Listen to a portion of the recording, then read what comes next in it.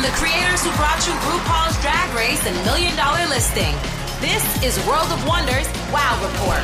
Things that make us go wow. Hello, welcome to the Wow Report. That's right, we count down every week the top 10 things that made us go wow. I'm here with Tom Campbell, James St. James, and I am Fenton Bailey.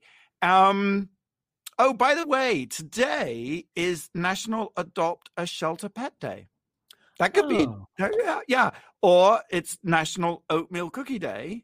I love a good oatmeal cookie. National Raisin Day. Raisins are in oatmeal cookies. Continue. National Honesty Day. Honestly, I don't prefer oatmeal cookies. And lastly, but not leastly, National Bugs Bunny Day. Wow. So, What's up, Doc? So many things to talk about. All right, but let's start our countdown with number 10. Number 10. Got to talk about it. We haven't really circled and talked about this. The Oscars this week, they aired on Sunday. We talked about it a little bit last week on the show. And I have to say, maybe because my expectations were incredibly low, or I was lulled into a sense of kind of sort of like a calm comatose, I didn't hate them. It struck me, there's a lot to hate about them. It just strikes me, first of all, that people are just so friggin' mean about anything that's live on TV. It's just a chance for people to get their anger out. So they just attack people. Now, I will say this, and this may be damning with faint praise. I felt like it was a PBS fundraiser about movies I'd never see. That is not damning with faint praise. That is just damning. I can see a lot of people saying, "Is this a fundraiser? What is going on here?" And the good stuff, I want to hear what you guys say. The good stuff is, people of color were represented in a huge way. They were lovely, and they bent over backwards to make sure that people of color were visible, were nominated. There was breakthroughs for female director of color winning. And I know it's in a weird year. It's in an off year. But why not? If that's what comes of this, if it really makes a significant change, which we won't know until the future, then it was worth it. I also think it wasn't like they made a lot of mistakes. They made a lot of choices, as Tatiana would say. Like, they were like, we're not going to do clips. We're not going to shorten the speeches. By the way, every year people bitch, like, why do they shorten their speeches? Because this year, that's why. They sort of like, we're not going to shoot anyone straight on. Everyone's going to be shot from the side. Everyone's going to be, bending over. Anyway, and whatever. And the last thing, obviously, is that Glenn Close won the night. But even though she didn't win the Oscar. What did you guys think? Feel free to disagree. I disagree. Oh. I thought it was one of the most boring, god-awful television moments in recent history. I literally, I couldn't keep my eyes open. It was so boring. There was no stars there. There was no fabulous outfits. Everyone looked so tacky. The outfits were just god awful. I thought I didn't know any of the movies. I didn't know any of the stars. The only thing that was interesting to me was the legendary Korean actress who won for Best Supporting Actress, Ye Yoon, I think is her name, something like that. Yes, who's kind of hit on Brad Pitt during her. Yes, well, and then afterwards, someone asked her what he smelled like, and she said, "I didn't smell him. I'm not a dog," which I thought was really fabulous. I don't know. You know how I feel about award shows now, but this one was just the peak terribleness. Well, it could have been so good. I mean, the Grammys were amazing, right? And you'd think the Oscars would have the most resources to throw at doing a remote thing. And I thought choosing Union Station was an interesting. But I would say just about the train station thing, there was a lot of missed opportunity because, okay, if you're going to do a train station, an iconic train station that's been in so many movies, maybe edit together like a clip of the Union Station for a lot of movies. The idea that there were no clips, I enjoy a good clips. I like a lot of clips in my award shows. I like knowing what everyone is what we're voting for and what we want. I thought it was a shame. Full disclosure, I completely skipped it. I didn't watch any of it. I haven't seen a single frame of it. Wait a minute. You have the nerve to defend it and you haven't seen it? That's what we do these days. That's like that. I watched the whole damn thing. I'm just going to say, and I hope this doesn't come off as self-serving, but on Friday was the grand finale of RuPaul's Drag Race. Now that's a show. Now that was a show. Which reached an all-time high, while there's reports this week that all the, I think with the exception of maybe the BETs, all of the shows went down. Or maybe also, the Emmys. I do want to just very quickly say that one of the things that was most disappointing to me was the in memoriam section, which I felt was rushed. They went through it in like 60 seconds flat, and I want to see the work that people did, and I felt that would they give. And then again, the no-win situation is they want everybody in it, but then there's too many people in it, or they go too fast. They did go too fast, and they didn't show clips from people's movies and things, and I thought that was a shame. I hear you. And this does seem self-serving and self-promoting, but I think they should have taken a leaf out of Drag Race, because I thought what was so great about the finale was not only doing it in a theater that was basically empty, an empty theater, but then playing it back at a drive-through location and filming that. It's like a frame within a frame within a frame. Oh my God, that's what they should have done. One moment, last thought. Since Drag Race premiered at a movie theater, the finale, a drive-in movie theater, will it be eligible for an Oscar next year? All right. Read more, if you want, about the Oscars on the Wow Report. James, number 9. Number 9. Number 9, I have a new favorite TV series. I know I have a new favorite TV series every week, but this one is really, really something interesting. And I think, Fenton, I want you to take note here. It's called The Barbarian and the Troll. And I'm not saying it because you're either a barbarian or a troll, but it's on Nickelodeon, and it's a new kids show. And it is puppets. It's not animated. It's Muppets. It's like Muppet-like puppets. And it's sort of, if the Muppets were crossed with Lord of the Rings or Game of Thrones or Robin Hood Men in Tights or something, it's a very funny show. There's Brendar the Barbarian, and she's a barbarian, and she's got a fat talking axe, and she rescues a troll from underneath a bridge, and he's a singing troll, and they find this old wizard, and they go on this quest to get back this magic amulet. And every week they encounter, there's a giant skeleton named Skelly, who is the lord of the undead, and he's lost his head, he's lost his body, and he's always like putting his head on other bodies, and it's the troll is always singing little songs, and the songs are like radio ready. They are so good. They're so fantastic. And the humor for this is like SpongeBob. It comes right after SpongeBob. It is for adults. It is totally an adult humor show that the kids will go bananas for anyway, because it's fun puppets, and it's fun puppets doing magic and things like that. But the adults, parents will absolutely love it. And I want Elliot to watch it, and I want you to watch it with Elliot. I'm definitely going to try it out on Elliot, because as you know, his favorite song is Dancing with the Devil by Demi Lovato, which he refers to as the demon song. Keeps on asking me to play the demon song. So it sounds like it's right up his alley, right? Yeah. Oh, it is. It's really worshiping for kids. It's a lot of fun, and the idea that it's a girl, it's a girl barbarian, Brendar, and it's really it's just Who created it, James? What? Do you know what? Who created it? I don't know. It's not Jim Henson, but they look very Jim Henson like. But they're all real. It's just adorable. So that's that. I just wanted to put that one out there. That's number 9, The Barbarian and the Troll, streaming on Nickelodeon. Number 8. Number 8.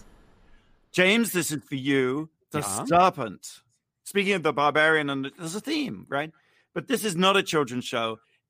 It's on Netflix. It's co-production with the BBC. It's a drama based on a true crime story.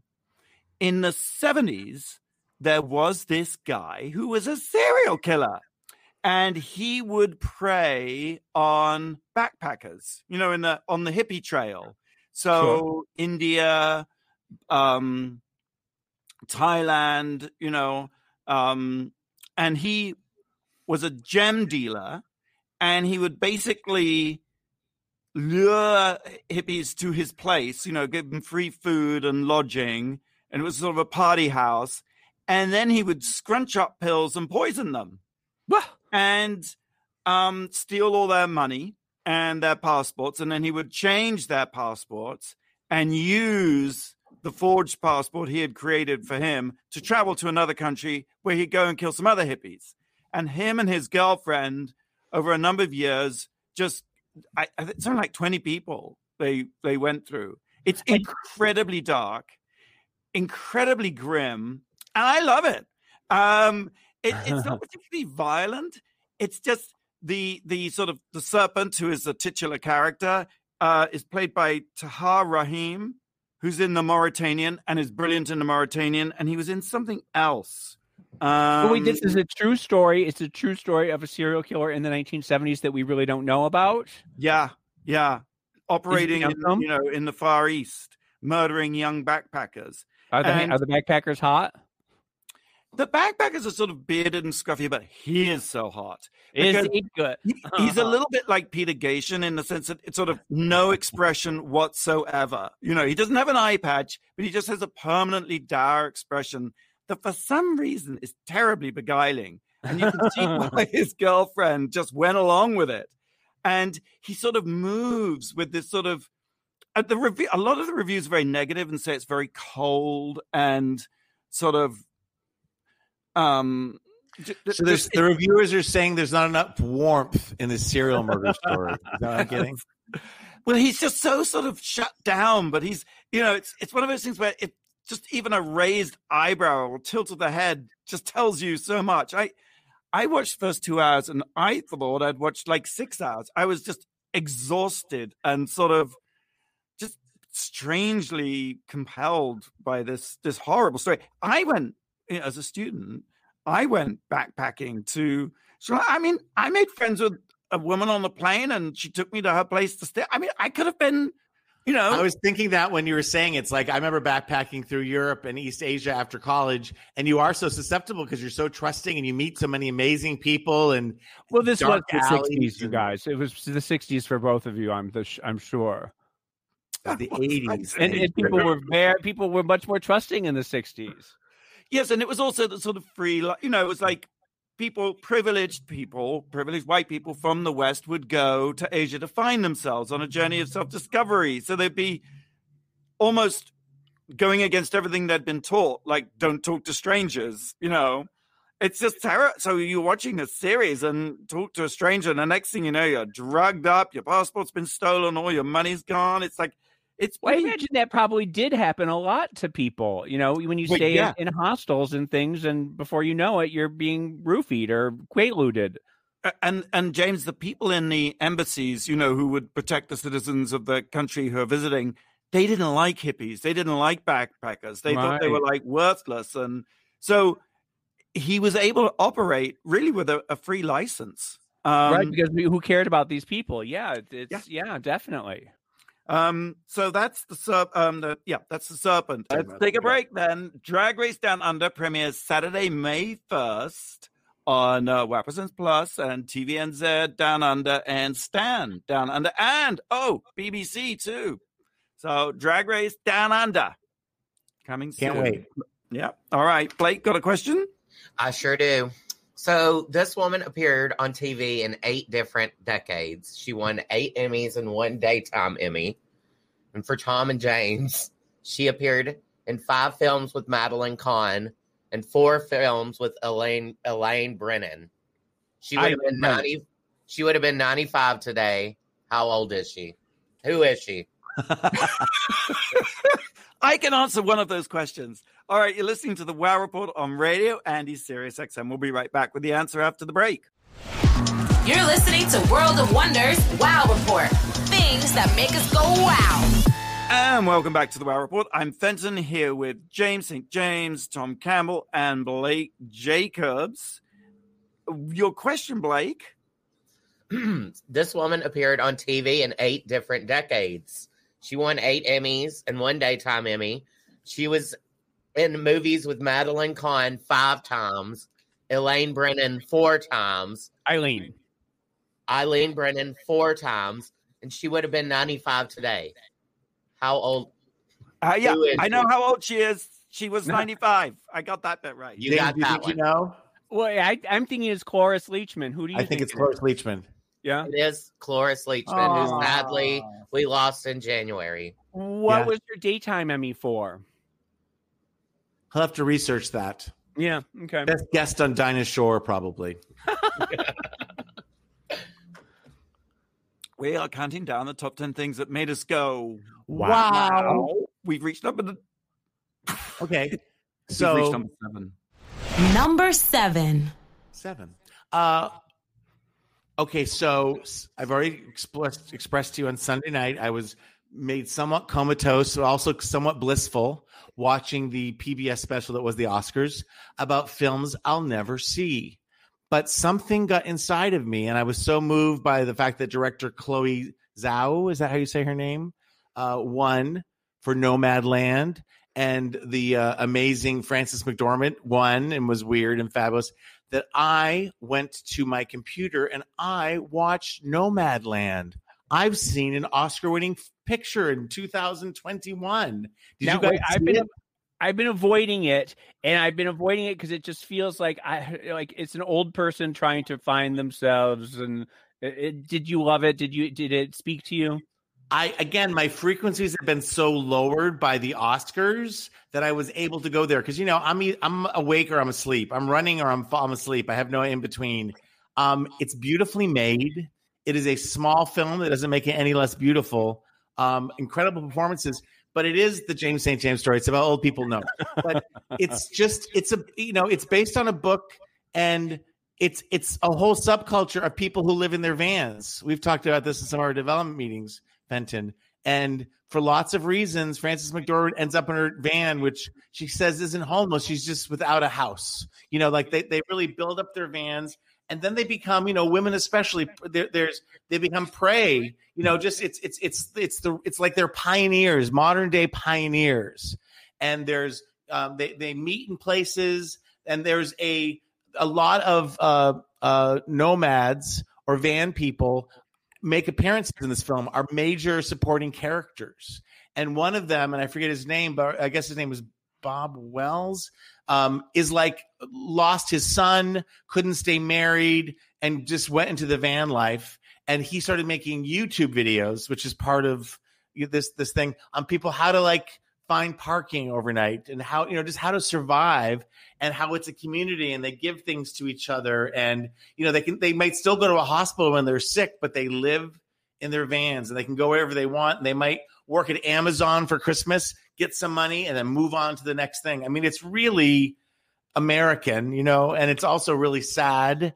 And it's also, and she's given these opportunities to kind of come off, but it's less about, being mental illness or just not being suburban. She ends up going back to her sister's house. She needs to get some money because her van broke down, and her sister married a realtor, and they're talking about the price of houses and this and that, and she just couldn't care less. And it's just and how all of that kind of traps you. How awful it is to take all of your life savings and trap you in a hole. And it's beautiful. It's beautiful. It's small, but it's beautiful. You said that, I think early on you said that women become prey.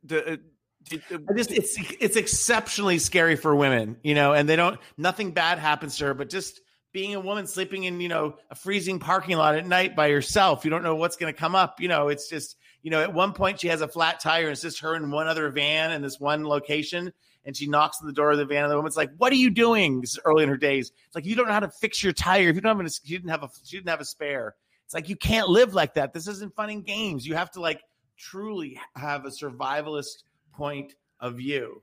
Again, it makes me think of people crossing the country in wagons and choose. And when given the option to sort of settle down for their own independence and freedom of mind, want to continue going. It's expressed in beautiful ways that I'm not able to in words. Is it like a documentary though? Is it like it's a blending, because they have real people, several of the characters, and I read it afterwards, who just break your heart, who talk about what they're about, are real van people. And Frances McDormand is such an odd character. But first of all, one of the comments on Twitter was that after her Oscar, she just went home and threw it in a bowling bag and was like, well, there, on to the, like, who cares? Like, she just doesn't seem to give a fuck about any of that nonsense. Except she shows up. She did does. thank people. She's not, I don't think she's disrespectful. She's a great actress. I think, you know, in some ways, obviously, she is this character. She produced the film and she hired the director who won, you know, so she's also, it's just a wonderful testament to a big Hollywood star with big clout giving someone a huge break, you know, and helping to change the industry. So I don't know. It was late on Sunday, but I really enjoyed it and I recommend it. I know, you know, it's this small film, but it's beautiful. You know, the idea of being outdoors, again, it's that wilderness kind of fantasy too, of the desert and also the fear of nature and the power it has over people. Yeah, I enjoyed it. Thank you. Well, I will try and watch it. Like, I hope you keep your expectations low, but it's a sweet film. Nomadland is streaming on Hulu. James, number 6. Whoa, right? Number 6. What? I cannot sing, so why? What are you singing? Kung Fu Fighting. I never would have gotten that from Dooloo. You loon. Oh my God, that is so funny. We're laughing with you, Fenton, not at you. I think we just end right there. That is so funny. Yeah, no, I've been watching on the CW Kung Fu, which is a new series. It's a reboot of the classic 1970s series that starred David Carradine, remember?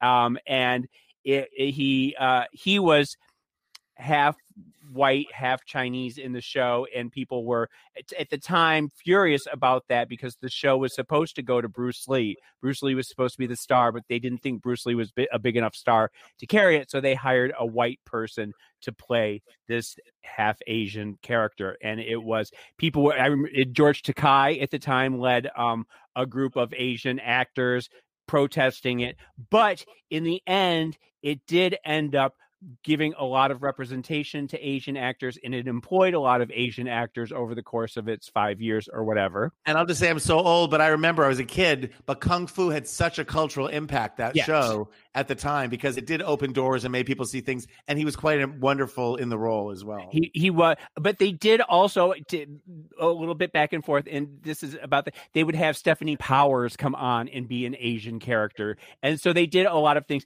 And this is very different. This has an almost exclusively all Asian cast. It stars a woman in the David Carradine role, a girl named Olivia Lang, I think. And she's a Chinese American girl who goes to China and stays at a monastery and learns martial arts from her shifu or mentor. And then the monastery is burned down by this evil woman, and she returns back to San Francisco, and her family is sort of disapproving, blah, blah, blah, blah, blah. But the interesting thing is her brother, who is gay, is very cute. He is played by John Procida, and she has a boyfriend who is really, really hot, and his name is Eddie Liu. Oh my God, he's so cute. But this has one token Caucasian actor, which is very funny because it used to be the other way. Most shows it has like one token Asian American or whatever. So Asian actor. It also has Asian directors, Asian writers, Asian producers. So there does seem to be a lot of representation going on here. In the year that we have Minari and we had Parasite last year and Crazy Rich Asians, you do sort of wish that you could get away from the martial arts trope. That, like, why does every show about Asians with an all Asian cast have to be martial arts? Like, at what point do we just get a Crazy Rich Asians TV series? We did have Off the Boat, I guess, for a while, but I wonder what the Asian community thinks of the fact that, like, you can't have a number one movie, Mortal Kombat, unless it's martial arts. So, like, at what point can we get away from that? Oh, I hope things continue to change. It's good to have the representation. Nothing's perfect. I do love that. Now, I remember from Kung Fu, the only scene I remember, which was Snatch pebble from my hand, grasshopper. Do you remember that phrase? Yes, grasshopper. He had the master, this sort of like kung fu master, and he had a white pebble. And in the course of the season or the episode, I just remember we still say that in my family, because he would close his hand before he could grab. So grab the pebble from my hand, grasshopper. And once he finally did, he was no longer the student. He was, the master teacher or something. Well, her master, her mentor here is a woman, so it's sort of the same thing. And she appears as a ghost, and she appears in flashbacks, and so she's the role of grab the pebble. But like I said, it's in 2021. It's her sister is really fabulous fashion woman who's also a computer hacker, and so I mean it's very modern and it's very updated. And because you remind me, the original Kung Fu, he was kind of a wanderer, but it was sort of a Western, and he would face all of this violence and aggression, and he would counter it with kindness and peace and serenity, and usually be forced for some reason beyond his control to use his Kung Fu power to protect. We have a little bit of the same thing. It's all centralized, I think, in San Francisco instead of wandering the Old West. But she is a pacifist at heart, but she does tend to use her powers for good. And for those who wanted to know what Fenton was singing, everybody was kung fu fighting. Oh, thank you. Well, we should, that should be a whole separate item, because I read a fascinating article about that song, and the teaser is there's nothing Asian in it whatsoever, and yet by a weird sequence of events, it's come to be associated as the sound of Asian music. That's so funny, but it was part of that whole hype. Like disco was big, kung fu was big. Well, there were a lot of what at the time they called the chop-suki genre of filmmaking. That was a lot of the martial arts and everything that was kung fu movies, which it's sort of like the like black cinema at the time with coffee and things like that. Exploitation and all that, yeah. Exploitation, yeah. Where you look back on it and you think that it's terrible, but it did open a lot of doors and it gave a lot of people jobs. Kung Fu, streaming on the CW. New episodes on Thursday. Okay, number 5. Number 5. If you thought The Serpent was grim... Oh, no. Have I got news? Mayor of Easttown. Have you seen it? With Kate Winslet. Oh, my God. Oh my! I mean, I think HBO has a sort of monopoly on a certain kind of grimness. The Wire, or I can't think of any other examples, but they seem to have Big Little Lies. Yes, and Mare is Kate Winslet, plays this grumpy cop in this small sort of rundown town somewhere in Pennsylvania. She does grumpy very well lately, doesn't she? Oh gosh, she's so miserable. And I was watching the first episode thinking, I'm not going to watch this. I'm done with this. I'm going to come on the WoW Report and I'm going to read it and I'm going to be done with it. But then the story is so ingenious and it's like, oh my God. And then I thought, okay, I'll watch one more episode. And just as it's coming to the end of the episode, I'm like, okay, I'm done. I'm good. Thanks. Oh my God, there's a twist. And she plays a cop. She was the high school sports champion of her school. She did some shot, and life since then has been a disappointment. She's sort of friends with a fellow mother whose daughter has been murdered years ago, but she's been unable to solve the crime. Her husband has left her for another woman and is living in a house at the end of her garden. I mean, it's like everything is grim. I mean, you must watch it because it's actually incredible. I need to know what you think. Jean Smart, there is a little bit of relief. Jean Smart plays Mare's mother, and that is great. It's sort of grim comedy. I thought it was based on a book or was an adaptation, but it's not. It's completely created by Brad Inglesby, who grew up near there. I don't know what to say. You guys have to watch this. Oh, Guy Pearce makes an appearance as a potential love interest. He's a sort of professor. I like him. Stellar cast. Yeah.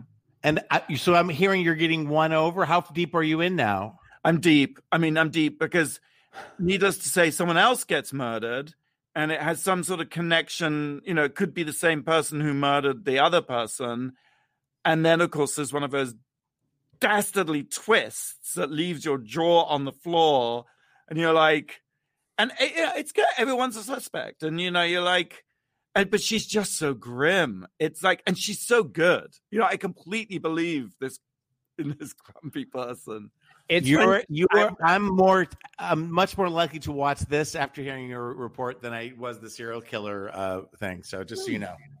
Just James. It's funny because I'm watching Big Sky, which we've talked about before, and I want to go back and talk about it at some point because it's a serial killer. It's relentlessly grim, but it's the last 20 seconds of every episode. They have stuff, and it's like literally but nothing happens, and then 20 seconds, it's like everything changes, and you're like, that's the new way to do it because you're hooked. You have no choice but you have to watch it. It's exactly. Yeah. But I do ask, what is it about serial killers and grimness that is so compelling to? It just seems to be everywhere you turn.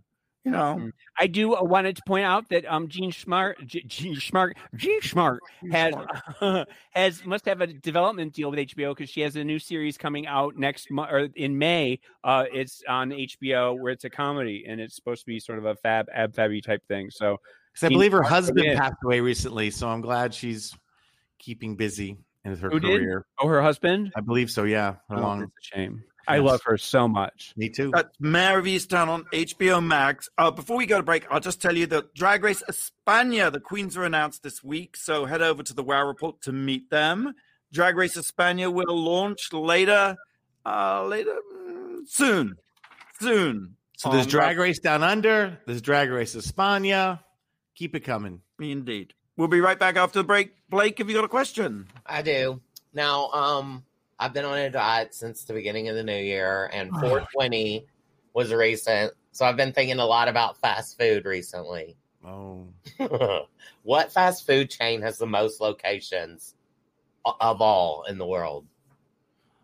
All right. That's a good question. We'll be right back with the answer after the break on the WoW Report on Radio Andy. You're listening to World of Wonders WoW Report. Things that make us go wow. And welcome back to the WoW Report. Fenton here with James and Tom and Blake. I must say, that got me hungry, that question. Yes, it's about fast food. It makes me hungry, too. I asked, what fast food chain has the most locations in the world? It has to be McDonald's, right? I'm hoping it's McDonald's because that's the only one I eat at is McDonald's. Well, no, it's got to be. You think that it's going to be McDonald's, but it has to be something like Orange Julius or Domino's or something, or like Pull it out. Which one? What is it? I'm gonna say Burger King has more. Okay, Burger King is number 5. Oh, KFC is number 4. Starbucks is number 3. Ooh. Taco Bell is number 1. No, okay. McDonald's is number 2. Oh, Subway. That does make sense, doesn't it? Makes sense. Home of the 12-incher. A foot long. That was going to be the World of Wonder WoW Report tagline, but we changed it last minute. Let's go on with the countdown of things that made us go wow this week. Number 4. Number 4. I'm Oscar themed and small picture themed, but on Turner Classic Movies, because it's pretty much Turner Classic Movies, QVC, or the news for me. And it's 30 days of Oscar this whole month. They've done a very clever thing where they've done an alphabetical order. So like, you're up one night and you've watched all these P movies. And I literally, I watched The Producers.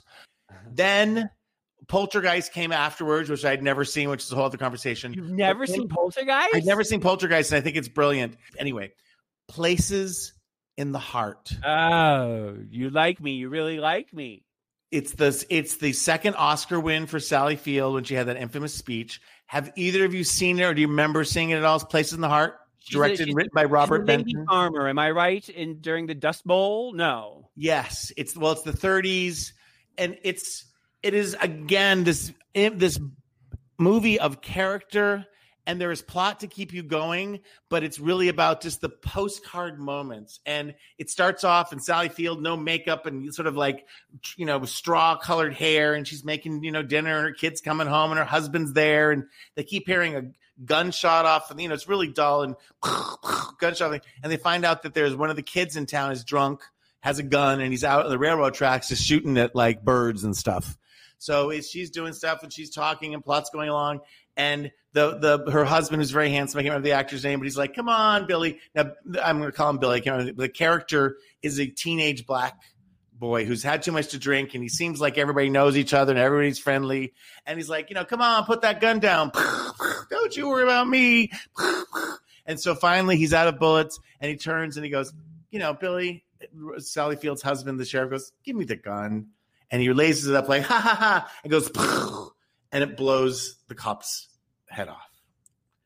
And that's how it starts. And you see in the shock in the kid's face that he thought there were no bullets. It just speaks to the randomness of life. You're having your Sunday dinner and then something happens and no one meant to, and it's just devastating. And so the rest of the movie is Sally Field trying to save her home and save her children.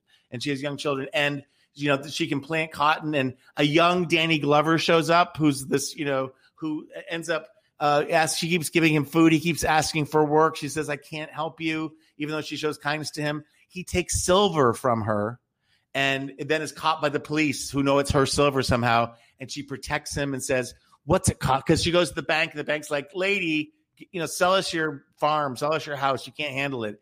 So they decide they're going to plant cotton and all this kind of stuff. And then the banker, who doesn't really like her, drops off one day without announcing John Malkovich in one of his first roles I ever saw him in, who played like his blind brother-in-law. They didn't want around anymore. So she has cantankerous, blind John Malkovich. She has Danny Glover, who's, a black man in a very contentious place.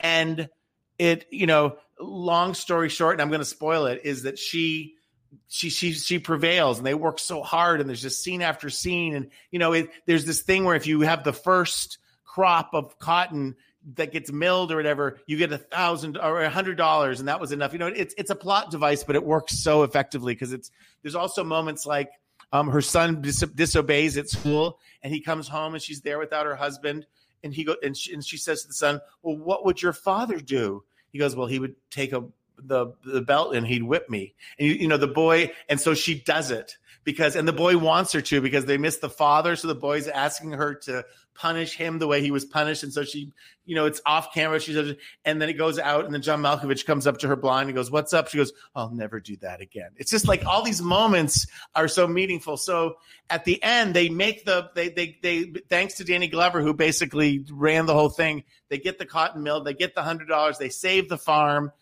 And then that night, Sally Field is at like a dance, and John Malkovich, the blind guy, and Danny Glover at home, and they're talking and doing something. And John Malkovich goes, who's out there? And Danny Glover, you're crazy. There's no one out there. Goes, who's out there? So Danny Glover goes and looks, and it's the Ku Klux Klan of the neighborhood. And they beat him brutally. And John Malkovich is like trying to stop them, and he can't do anything. And what John Malkovich does is he calls out there, and he recognizes their voices. And he's like, Bill Smith in the bag, get away from here. So they're all just like freaked out. So they leave, and this is denouement.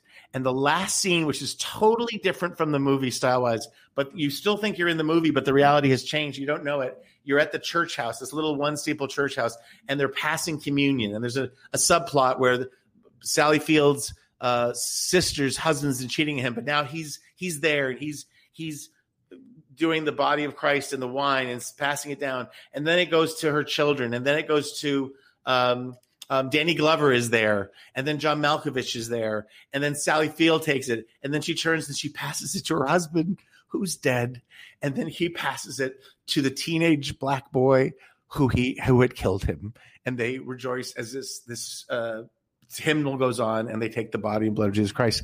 I know I'm looking and sounding like a freak, but it is the most. I saw it once in the theaters. So they're all dead? It's just the idea of sort of a spiritual reaction. It's the most powerful ending of a movie I've ever seen, where you don't see it coming. It transports you into sort of the idea of spirituality and how we're all together, and the reunion and being with people you love in mind or body, and just and enemies and people that cause you, just all are sort of sitting next to each other, sharing in the body and blood of Jesus Christ. And oh my God, anyway, I'm a freak, but I had to talk about it because I saw it in the theater. It moved me deeply. I saw it again in my home, and I was just like, holy crap. So if I've spoiled it for you, no, I don't think you can spoil a 40-year-old movie. I Thank think you. the spoilers are okay.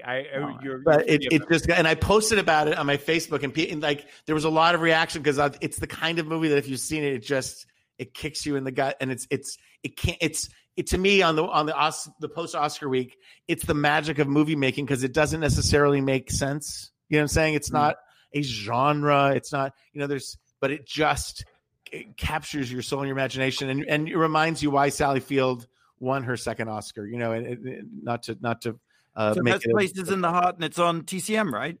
It is on demand as well. All right. Let's go on to number 3. Number 3. Number 3, today I took the day off and watched took the day off from work and watched something called The Nevers on HBO, which I don't know if you've seen the billboards around town. It is a steampunk sci-fi fantasy series on HBO, which you think, oh my God, never in a million years. I don't really care. Steampunk, but all that steampunk really means is that everyone wears brown clothes and they have little inventions in the Victorian era. This takes place in the years 1996, and a mysterious bolt of energy goes over London, and it transforms certain women into superheroes. Everyone gets different superpowers, and so it's sort of like. And then there's a woman who sort of collects them all and opens an orphanage for all of them. And some of them can transpose electricity, and some of them are super tall, and some of them can float, and some of them can speak a bunch of languages that they didn't know before. And everyone has their own superpowers. And there's a very Dickensian villain called the Beggar King, and he's like the underground of London, and he crawls around the sewers, and everybody is it's a lot of fun. Is it 1996 or 1896? 1896 is when it starts. And the first episode, unfortunately, it was created and directed and written by Joss Whedon. And I don't know if you've been following the Joss Whedon controversy, as Fenton would say.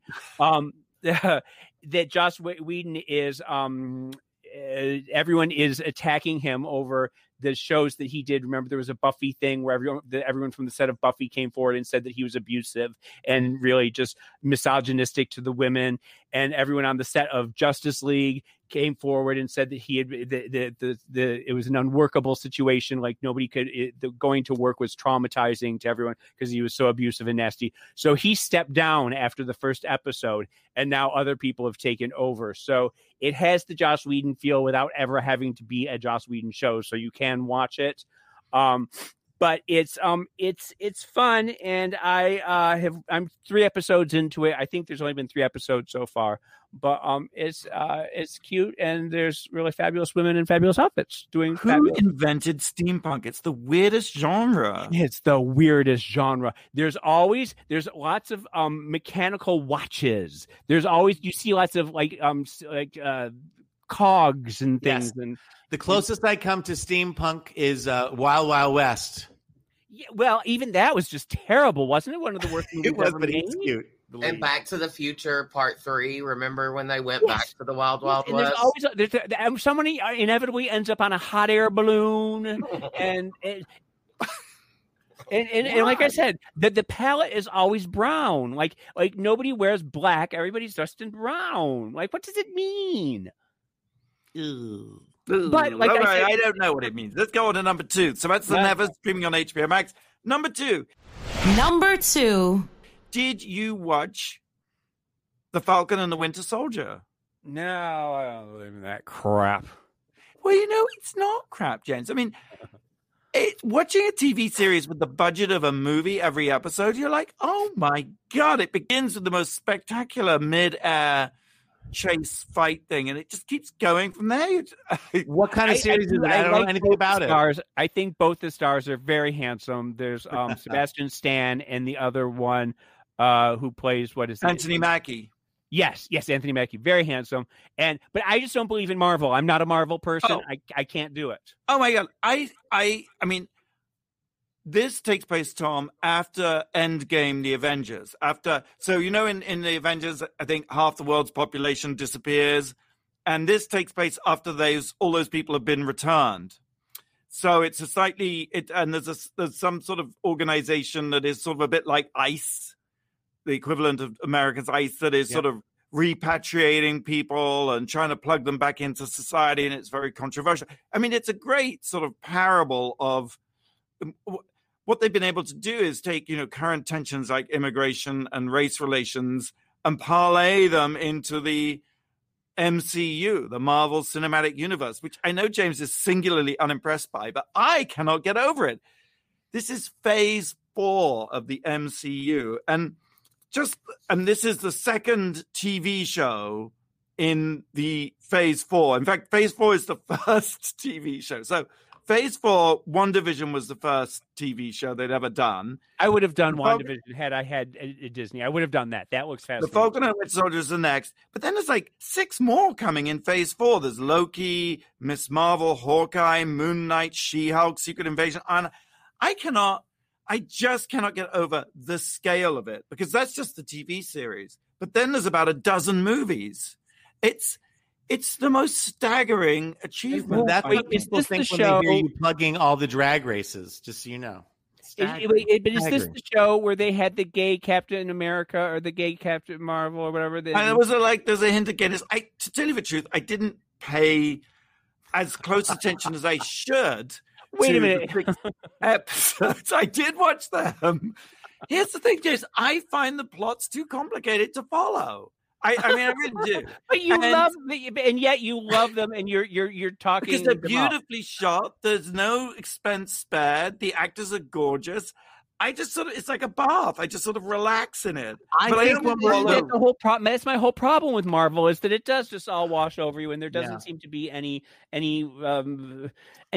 I feel like in a binging world, that the idea of letting it wash over you is probably the only way to survive. So I think you cannot be invested in every single damn show that comes, or you end up crying about Places in the Heart. It's true. And that is my flaw. It's like I watch things to feel nothing. I don't want to be kicked in the gut. I get that every day. I want to sit down and watch a lovely Marvel piece of nonsense that's just extremely expensive, got gorgeous men in outfits with capes and what have you.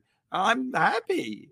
I am there for this boys in spandex. Yes. There you go. All right. Well, that's Falcon and Winter Soldier streaming on Disney Plus.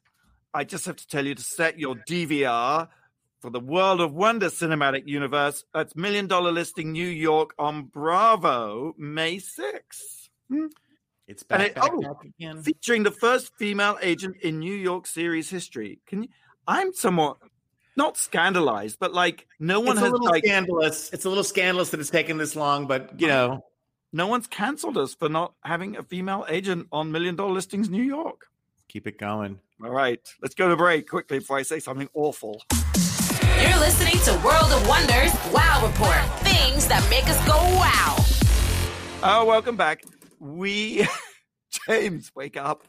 I know. I'm like, my eyes are. It looks like my eyes are shut. They really aren't. I just have little rat eyes. It's when you're concentrating. It looks like you've nodded off. Oh well, there you go. James is awake. Right. All right. We've been counting down the top 10 things that make us go wow. What's number 1? What? Number 1. We were arguing about this before the show. We don't have a number 1.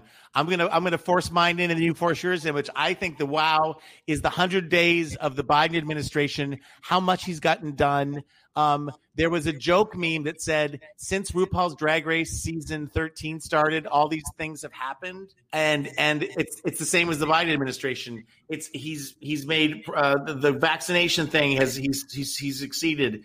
He's the immigration thing is tough, but he's trying to make something of it.